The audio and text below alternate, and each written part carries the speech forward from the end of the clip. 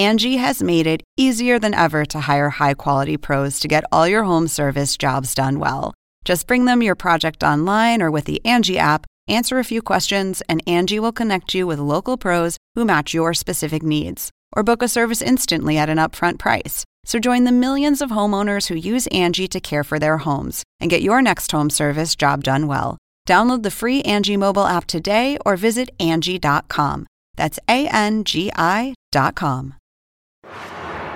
This is GPS, the Global Public Square. Welcome to all of you in the United States and around the world. I'm Fareed Zakaria.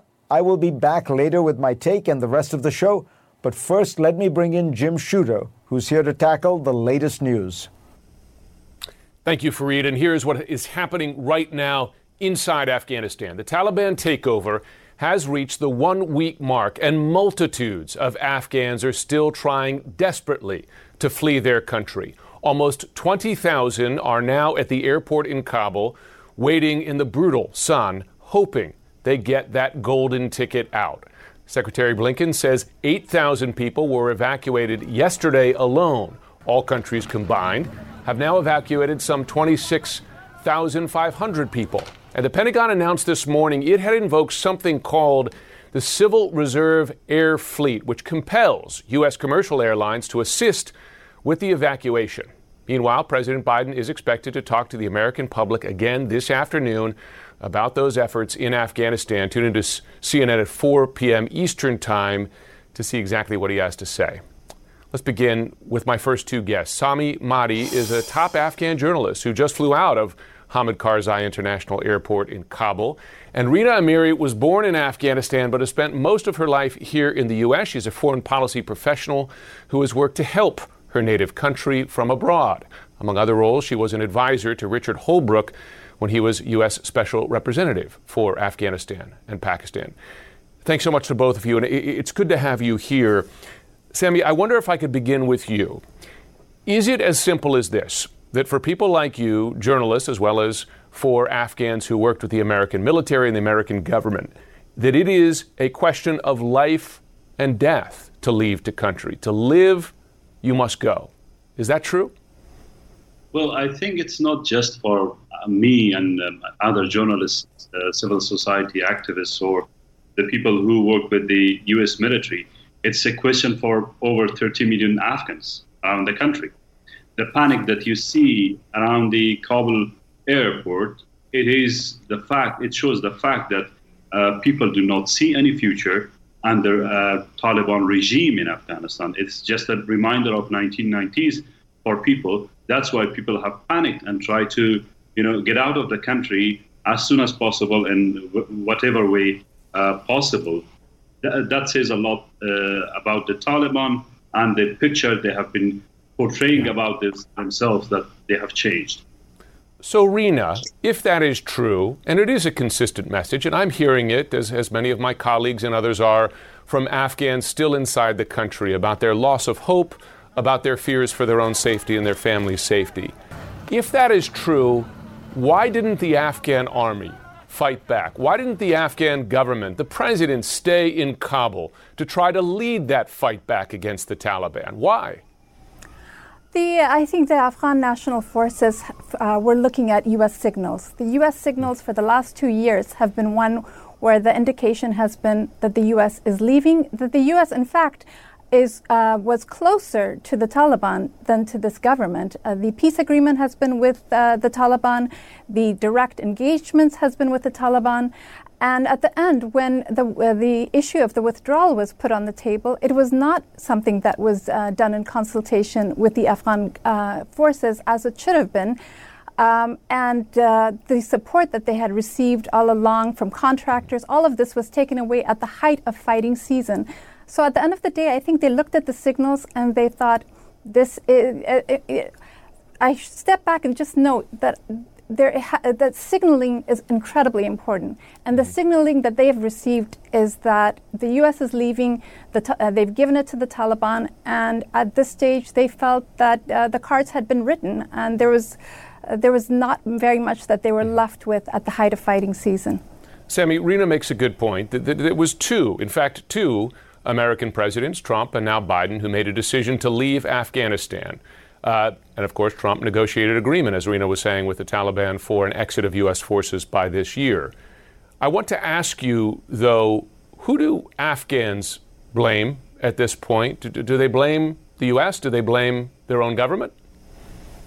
I think they blame both the U.S. governments, both governments, Ambassador Khalilzad for particular, and also their own leaders, the Afghan government, and the way our national security forces were led by a bunch of President Ghani's advisors who didn't have any kind of military experience, on the ground military experience, and the kind of concentration of power inside the ARC when it comes to, to military management and command.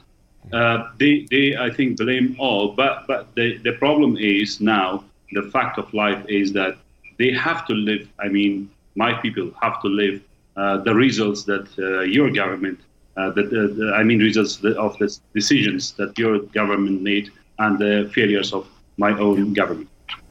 Rina, was there an alternative?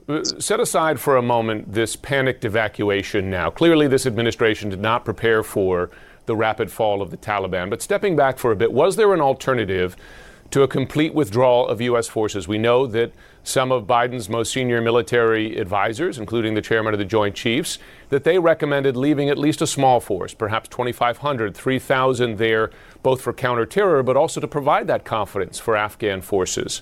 In your view, would that have been the better path? Yes, I do think that leaving the forces, the 2,500 forces, would have provided the type of signaling and stabilization that was required. President Biden notes that he did not want to continue the fight. These were not fighting forces. They were training, assisting, and advising and providing intelligence. And it had reached the point of stabilization. And also, President Biden has noted that, there are terrorist threats in other countries. There's Al-Shabaab, there's Al-Qaeda, there's Boko Haram, and that is true. But he has sent a signal by taking out the 2,500 troops that the U.S. Is ceding ground to them. And if you look at the news, the BBC actually reported this, that they're all celebrating and saying, we are winning. Sami, is it over? We have heard some reports in the north of resistance to the Taliban, of course, a traditional base of opposition to the Taliban. In the north, we've heard of protests, and brave protests, it must be said, in some cities against Taliban rule. What follows necessarily? Is it a country necessarily controlled by the Taliban? Is it the possibility of an ongoing civil war? Well, the history shows that it's not the end. It has just begun. We are at the beginning of a new start. The resistance has started in the areas surrounding the Hindu Kush, the northern and southern Hindu Kush. But at this time, I think Taliban are not just being opposed by resistance forces in the northeast and north, but also inside the major cities of Afghanistan. There is a very large urban population now in Afghanistan, which didn't exist during 1990s. And, the Taliban have shown little, similarity to the lifestyle of urban people who reside in urban centers like Jalalabad, like Khost, like Kabul, Kandahar, Herat, and Mazar, and so many other cities. You can see now that people and youngsters within these large cities are standing their grounds against the Taliban and waving national flag. Yep, it's a different country, and that must be noted. Rina Amiri, thanks so much. Thanks so much to you for the work you're doing. Sami Mahdi, thanks to you as well. And in the simplest terms, we're glad you're safe. Let's go now to CNN's Sam Kiley. He is live for us this morning from Kabul airport. Sam, tell us what you're seeing there now in terms of numbers. We've heard of thousands upon thousands waiting there. Is that still the situation? Well, yes, it is, in that but things are moving much more quickly. So there isn't actually, at the moment, an accurate estimate of how many people on the base. Yesterday there were about 14,000. There have been numerous aircraft taking off all day. I've been here about an hour and a half now. I've seen about 4 at least C-17s taking off, some for the United States of America, some for rather American aircraft. I'm not quite sure what their destination is. They have been able to take a lot of aircraft going into Ramstein after Qatar reached the level of capacity that meant that they had a pause on evacuations. Of course, yesterday there was also a horrific crush outside the airport where there were at least seven people confirmed to have been killed in that crush. There is much more order, I have to say, inside the airfield, but a great deal of nervousness indeed, because as the Pentagon has been saying, they're insisting that the so-called Islamic State, Daesh as they're called here, there is active intelligence that they are posing a persistent threat to the evacuees who are gathered in huge numbers outside the airfield, and of course to the international community.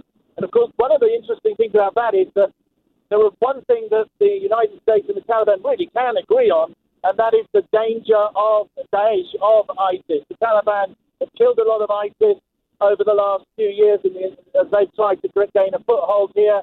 And concomitantly, the ISIS would be very happy to embarrass both and commit some drastic mass atrocity here. That is really seriously exercising the minds of American and other allied commanders here, so much so that Americans are now looking at what they're calling alternative routes to evacuate, particularly foreign evacuees, but also Afghans that have been working so closely with them.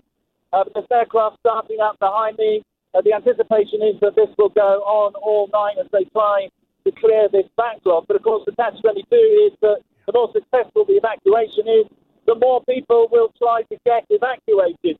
One of the real issues here is that paperwork is very hard to come by, difficult to trace, and given the huge humanitarian pressure to get people out, it's extremely difficult for the authorities here to cope. But it is looking, certainly on air side, better than it did in the last few days. Jim? Yeah, it's something of a Berlin airlift of humanity. Sam Kiley, good to have you there. We know you're doing so at great personal risk to you and your team. Please stay safe. And coming up next on GPS, in a rare bit of bipartisanship, criticism has come at President Biden from both Republicans and Democrats over his decision to withdraw from Afghanistan. In a moment, we will get reaction from overseas. On October 7th, 2001, U.S. forces began to bomb Afghanistan to try to defeat both al-Qaeda and the Taliban. The British were by their side, led by then Prime Minister Tony Blair. He released just a blistering statement yesterday that began like this, quote, "The abandonment of Afghanistan and its people is tragic, dangerous, unnecessary, not in their interests and not in ours." It then went on to get even more critical of the U.S. decision, arguing, quote, "Anyone given commitments by Western leaders will understandably regard them as unstable currency." I want to speak now to Rory Stewart. He walked across much of Afghanistan in 2002 from Herat all the way to Kabul. He is a former member of the British Parliament. Rory, it's good to have you on. Few people have as much on-the-ground experience, face-to-face experience with Afghanistan as you have.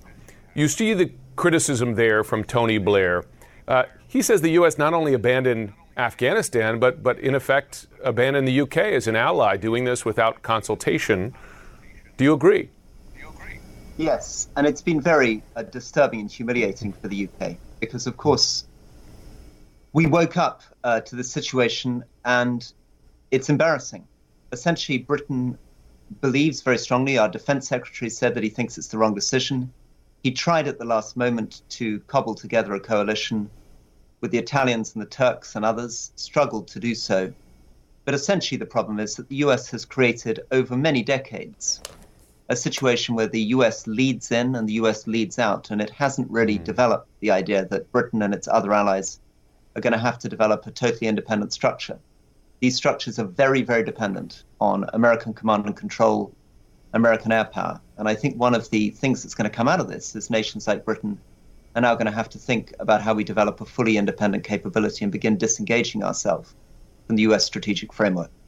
That is just a remarkable and sobering assessment, because you'll remember that was the fear under Donald Trump among many Republicans and Democrats here, frankly, but many people currently advising the Biden administration. And part of the intention of President Biden was to reverse that, to recommit the U.S. to its NATO allies, to say we will be there for you. You're saying that this decision renders that difficult to believe? Yes, it's very, very sad. I mean, the British government reached out to the US government on Sunday. Prime Minister Boris Johnson, requested a telephone call. He didn't receive a call from President Biden until halfway through Tuesday, which was already 3 days into this crisis in Kabul. And that was just indicative of the way in which this has all been conducted. The US from the beginning hasn't really believed it needs to have the courtesy of consulting. President Biden, having made the decision to withdraw, did not really try to reach out and work out whether Britain, France, Germany, Turkey, and others could take up the slack and replace the US in Afghanistan or provide the enablers to do that. He could have done, but I fear there's something very strange going on in the way President Biden's approached this.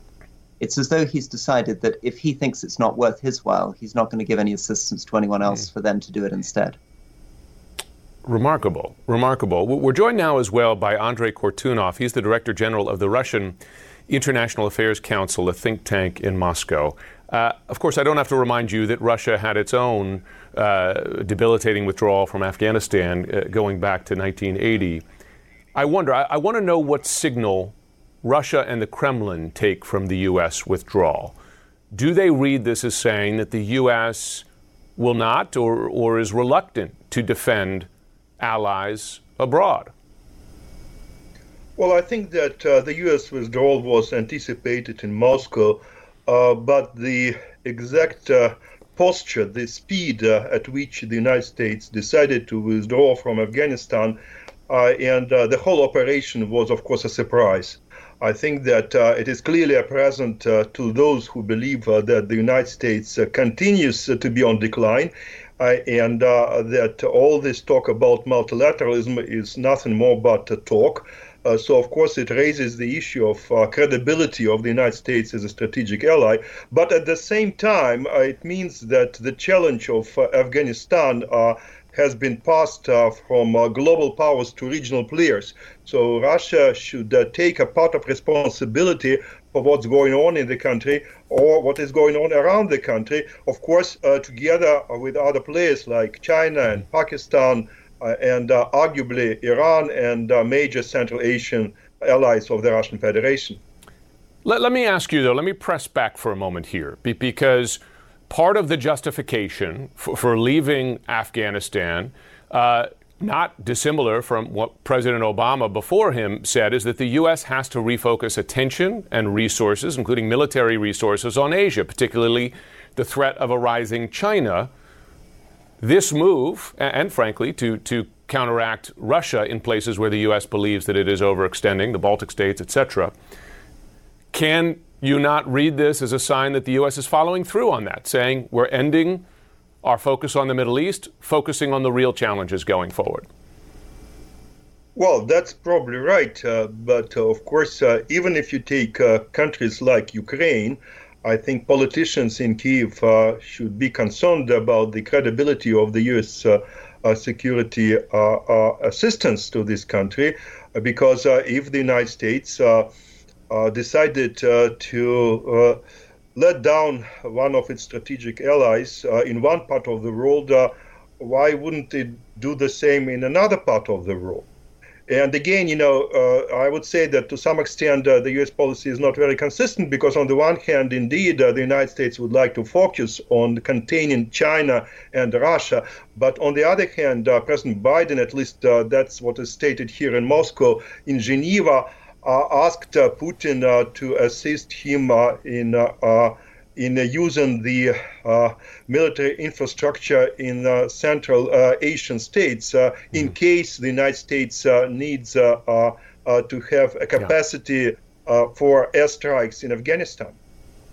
Rory, before we go, I want to play some sound from the UK Defense Secretary describing the continuing fears as to whether the UK can get all of its people out, including its citizens, out of Afghanistan. I'll play it here briefly here, and I want to get your reaction. at the very least, our obligation has to be as many of these people through the pipeline as possible. But I think I also said, and it's a really deep part of regret for me, that some people won't get back. Some people won't get back, and we will have to do our best in third countries to process those people. I've heard Americans tell me the same thing. What does that mean for both the UK and the US, that they may not be able to get all those who need help out? It's heartbreaking, but what you see here is a situation in which Kabul airport is now surrounded by crowds of people. It's very difficult to get in. You've seen those horrifying scenes of people being crushed to death at the edge of the airport. And the US and UK military are under pressure to withdraw even sooner. It's completely implausible that the US and UK will be able, under current plans, to get it out even a proportion of the people to whom they owe an obligation. And this relates to the points you just made earlier. The reason that the US credibility is shredded out of this is that the Afghan involvement was so light. It was 2,500 soldiers compared to 25,000 in South Korea. It could have been sustained indefinitely. South Korea, they've been there for 70 years. The fact that the United States cared so little about Afghanistan or its obligations to Afghans that they were prepared to extract from a situation where no casualties had been lost since February 2020, and they were maintaining only 2,500 soldiers on the ground, implies that President Biden really didn't care at all about protecting any of the advances or fulfilling any of these obligations. Rory Stewart, Andrei Kortunov, thanks so much to both of you. Thank you. And we're going to be back in a moment with former British Foreign Secretary David Miliband.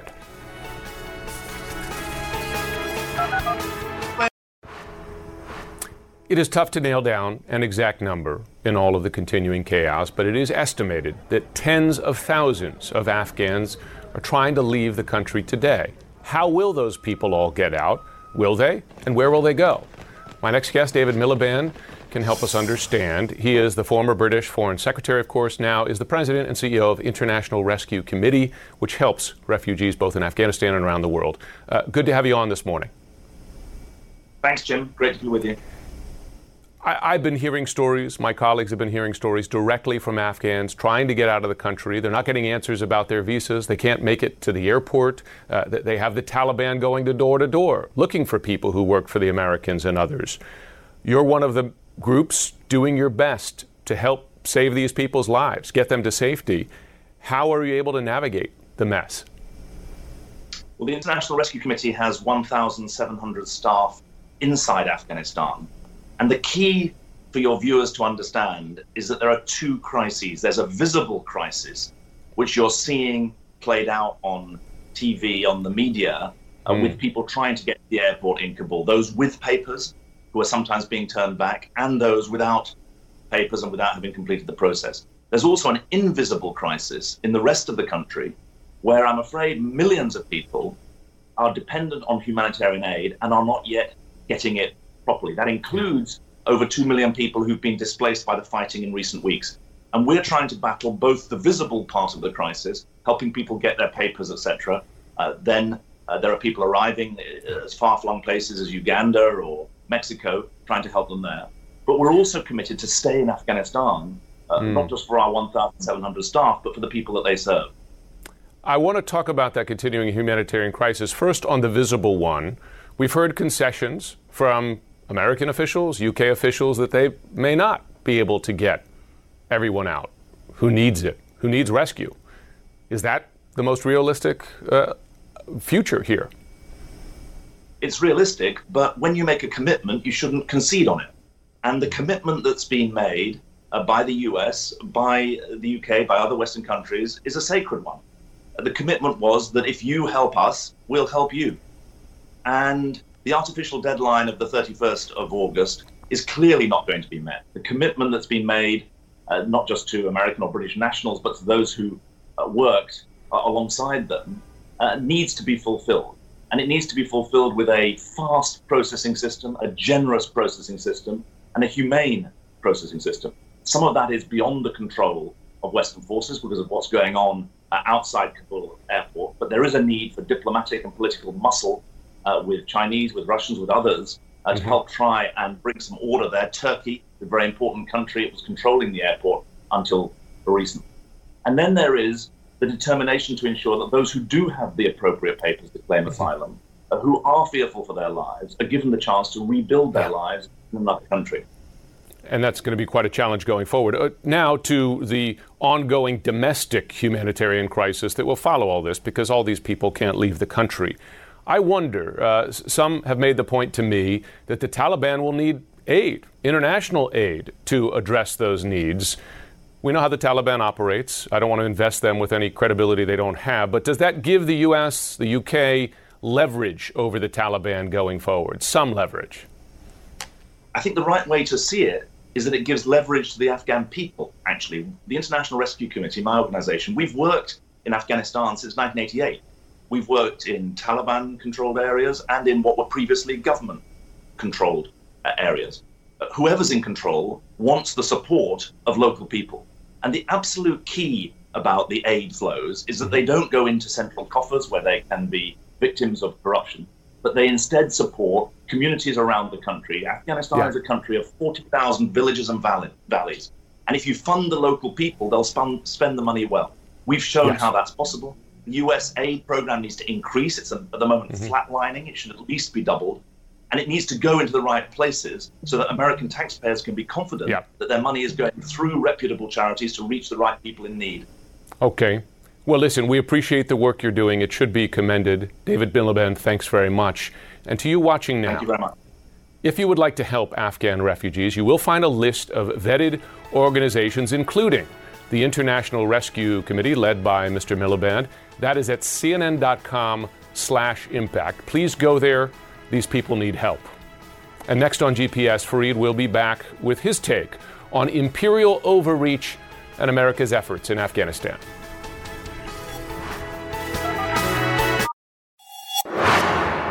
Here's my take. Quiz question. When and why did Great Britain annex Sudan? The answer is in 1899, after a decade and a half of fighting.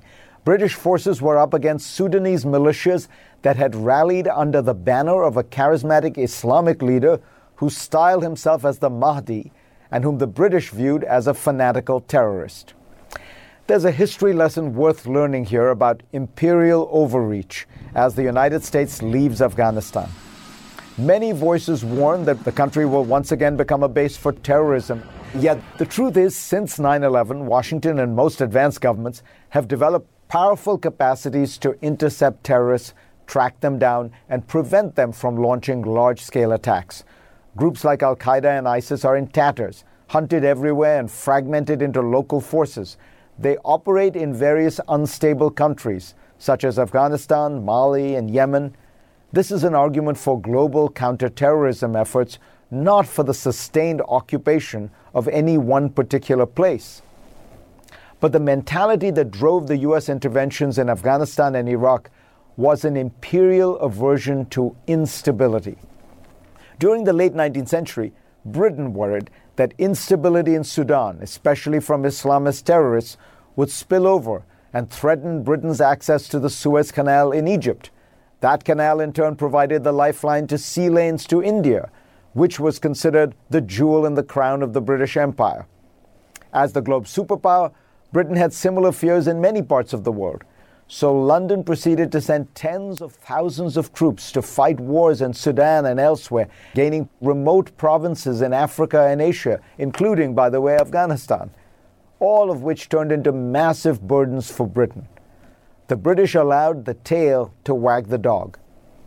The parallel is not exact, of course, but the United States is the world's sole superpower for now. As we watch the tragedy that is unfolding in Afghanistan, keep in mind that American forces have spent 2 decades in Afghanistan. They've done what could be done, successfully degrading al-Qaeda and killing Osama bin Laden. Ultimately, Afghanistan is not central to America's position as a global power. Britain's greatest mistake during its imperial heyday was its failure to distinguish between its vital interests and those that were peripheral. By contrast, the most brilliant American strategist of the Cold War, George Kennan, always said that the Cold War depended on a small number of power centers. He argued in the late 1940s there were just 5: the United States, the United Kingdom, the West German region, Japan, and the Soviet Union. As long as Washington could maintain the 4-to-1 ratio against Moscow, it would win the Cold War. Kennan urged a steely-eyed focus on those centers of power. We must decide which areas are key areas and which ones are not, which ones we must hold with all our strength and which we may yield tactically. Instead, Washington came to intervene in far-flung places all over the world to prevent communists from gaining power anywhere. This was a fool's errand, and it produced only self-inflicted wounds. Strategy must be based on interests, not a reflexive response to any and all threats. Henry Kissinger, a realist like Kennan, had been a skeptic of the Vietnam War as an academic. As a member of the Nixon administration, he supported vigorously prosecuting the war while negotiating the withdrawal of American troops. But in his private conversations with Nixon, he revealed that he did not believe in the central logic that had guided American intervention. It didn't really matter if South Vietnam fell, he told Nixon, and as long as it happened a year or two after American troops were gone, the American public wouldn't give a damn. South Vietnam did fall. It caused a humanitarian tragedy, but in the long run it did not cripple the United States.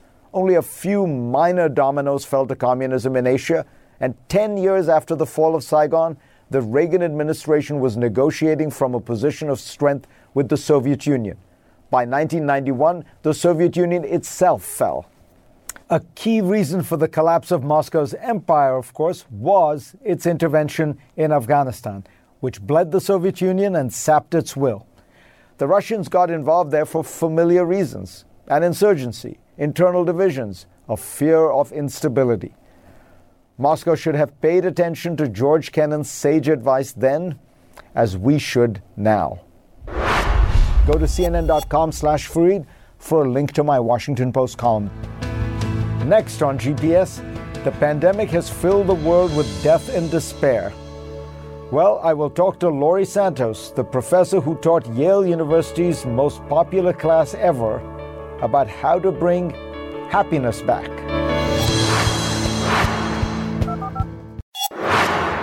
The pandemic has been challenging and painful for most people. Loss of friends, loved ones, losing jobs, closing businesses. These are the life-altering events that have hit many of us in 2020 and into 2021.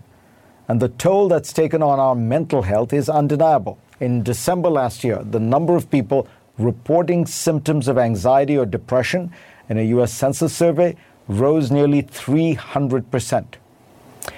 So how to bring happiness back?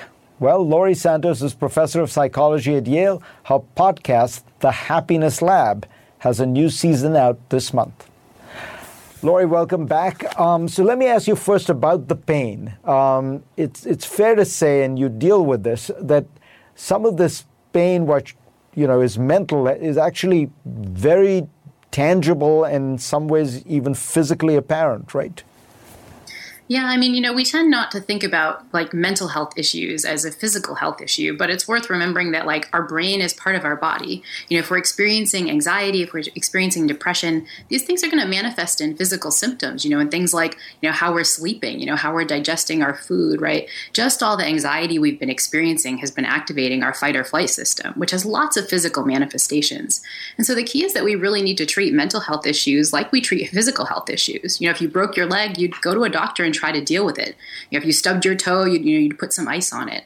We need to treat mental health issues the same way and really take action and give ourselves some mental health first aid. So what do we need to do in this? What are your sense of the best strategies to build back better mentally? Yeah, I mean, I think, the first step is to recognize that it's critical, right? That you need some strategies. And then some of the ones we talk a lot about on the podcast are things like, taking time to feel a little bit more present, right? Taking time to allow emotions that might not feel nice, even allowing emotions like sadness, anxiety, and so on. The research really shows that trying to avoid those emotions is really bad for you. There's evidence that can lead to things like cardiac stress and even memory problems. So one strategy is just be present, even if it's not perfect, just kind of allow those emotions to be there. Another great strategy we talk about a lot is to experience gratitude, which can be hard in the time of a global pandemic, especially right now as, are we backsliding? What's going on, right? We can tend to focus on all of the negatives, but the research really shows that this just like tiny step of redirecting your attention to the positives can have huge benefits, both in terms of your well-being, but also in terms of making it easier to do things like eat more healthily, save for retirement. There's evidence that gratitude can help with our self-regulation, doing hard things right now to protect our future self. So these kinds of strategies can have lots of benefits. What does gratitude mean? Like taking the time to really think about the things that are going well or that you should be grateful for? Yeah, even in the midst of an awful time like this, there are things that are just wonderful in the world, like the taste of a morning coffee, the fact that your loved ones are alive, friends smile, summer weather, right? These are just the simple kind of things that if we train our brain to notice it, can be incredibly powerful. You also talk in the podcast to Rob Lowe, the Hollywood actor, and it turns into a fascinating conversation about nostalgia. And it made me think it actually has a lot of political implications, the power of nostalgia. So first explain what you talked to Rob about. Yeah, well, nostalgia is this funny emotion because it's kind of bittersweet, thinking back to the past in this sort of wistful way. Historically, people thought of nostalgia as a neurological disorder. It was identified in the 1600s, and people thought that it was the kind of thing that soldiers experienced, maybe Swiss soldiers. They thought it was due to the clanging of Swiss cowbells, which was super weird. But it took folks a really long time to realize that nostalgia isn't a neurological disorder. It can have these positive consequences. It can make us feel more socially connected when we think back to the good days of the past. It can even make us feel like we have a little bit more meaning in our lives. But nostalgia can also be kind of negative, right? In part because our nostalgia for the past isn't an accurate representation of the past. There's lots of evidence that our minds edit our memories. We focus on the good things and not the bad. In some ways, we even incorporate imagined realities. The novelist Gabriel Garcia Marquez talked about how we can become easy victims to the charitable deceptions of nostalgia. And I think this plays out on the political stage when we can think back, and think, the past was so great, let's go back there again. But we're thinking back to a past that in some cases never happened.